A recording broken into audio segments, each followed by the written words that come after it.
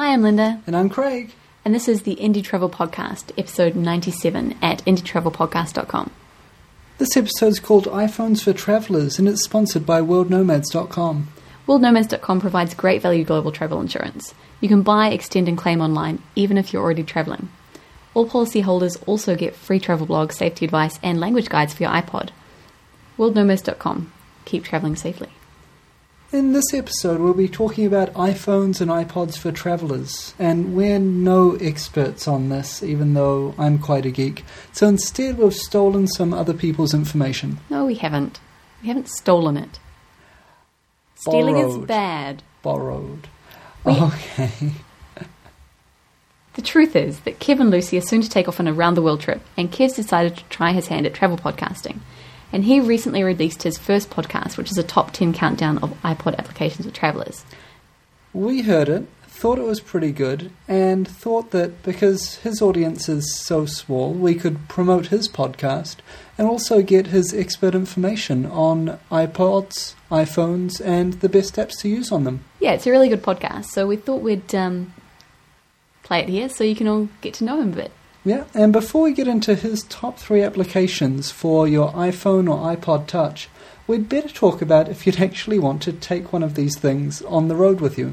Yeah, it's kind of important. So what are the pros and cons of having an iPhone on the road compared with a laptop, for example?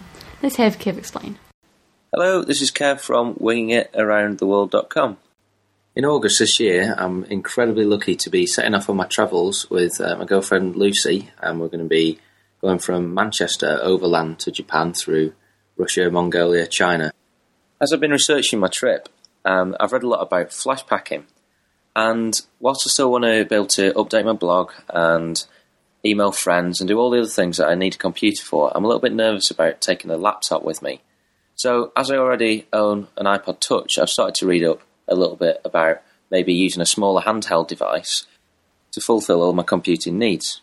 I'm working on the basis that certainly me and probably many other people will want to take an iPod Touch rather than an iPhone on any kind of long time trip around the world or something, a trip that might last more than a couple of weeks. Because I really don't know how certainly me or anyone else could afford the carrier charges and the data plan charges to keep an iPhone going, especially considering the UK. The contract is at least 18 months, so it's not really something you can just pick up for a month and then discard. So, although you won't have the 3G internet access, you won't have the GPS function that you do on the iPhone, you will have a nice big wide touchscreen and Wi-Fi access, and most importantly the potential to install any one of the seemingly millions of apps that are on the Apple application store. We travel with 2 laptops now. We've got a 12-inch Apple PowerBook G4, and we've also got An EPC. an EPC. So we've got a tiny Linux-based kind of word processor. It's the coolest thing ever.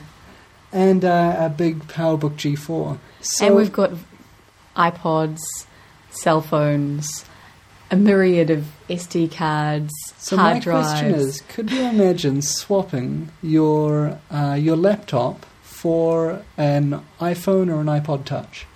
I don't think I could. I like being able to have the keyboard. Mm-hmm.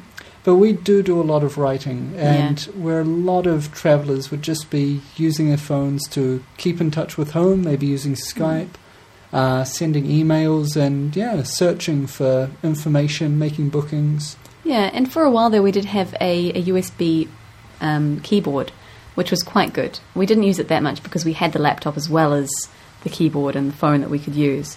But I think if I had that keyboard it would be, could be useful. Okay, so you'd want a secondary real Bluetooth keyboard or USB keyboard to stick into your smartphone. For me it would be essential, yeah. Well, I'm thinking the difference between an iPhone and a laptop is weight. That would be the big one for me. Oh, you should see our electronics kit. It's shocking. We have so much stuff. The other day I was looking at a definition of what a flash packer was, and it turns out we are flash packers. Which makes me a bit sad, because I really don't want to be one. I mean, expense, there isn't really that much difference. I mean, your laptop was about $500 cheaper than buying an iPhone. It's cheap and it does everything I want it to do, but it is heavier. I mean, it would be about, 5 times the weight.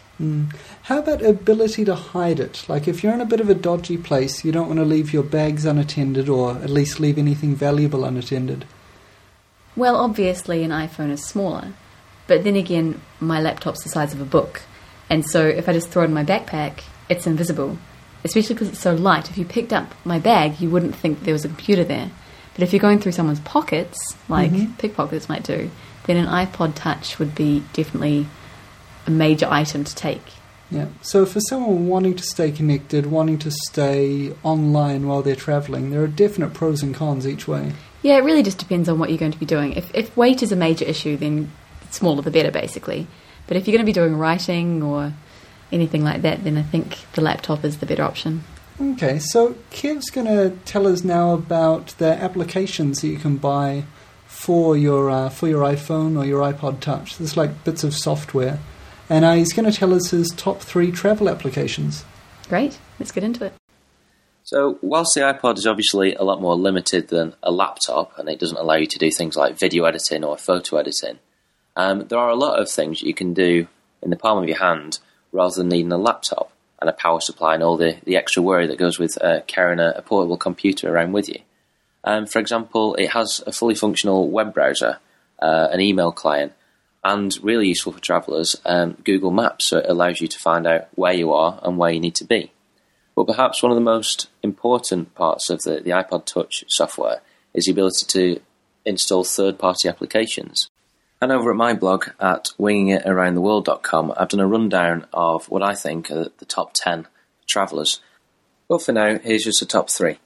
In 3, we have a program called Traverter, and it's a piece of conversion software. And basically, it covers all of the things you could possibly ever want to convert when you're out on a holiday or trip or long-term travel. From currency conversions, and it updates the rates off the net.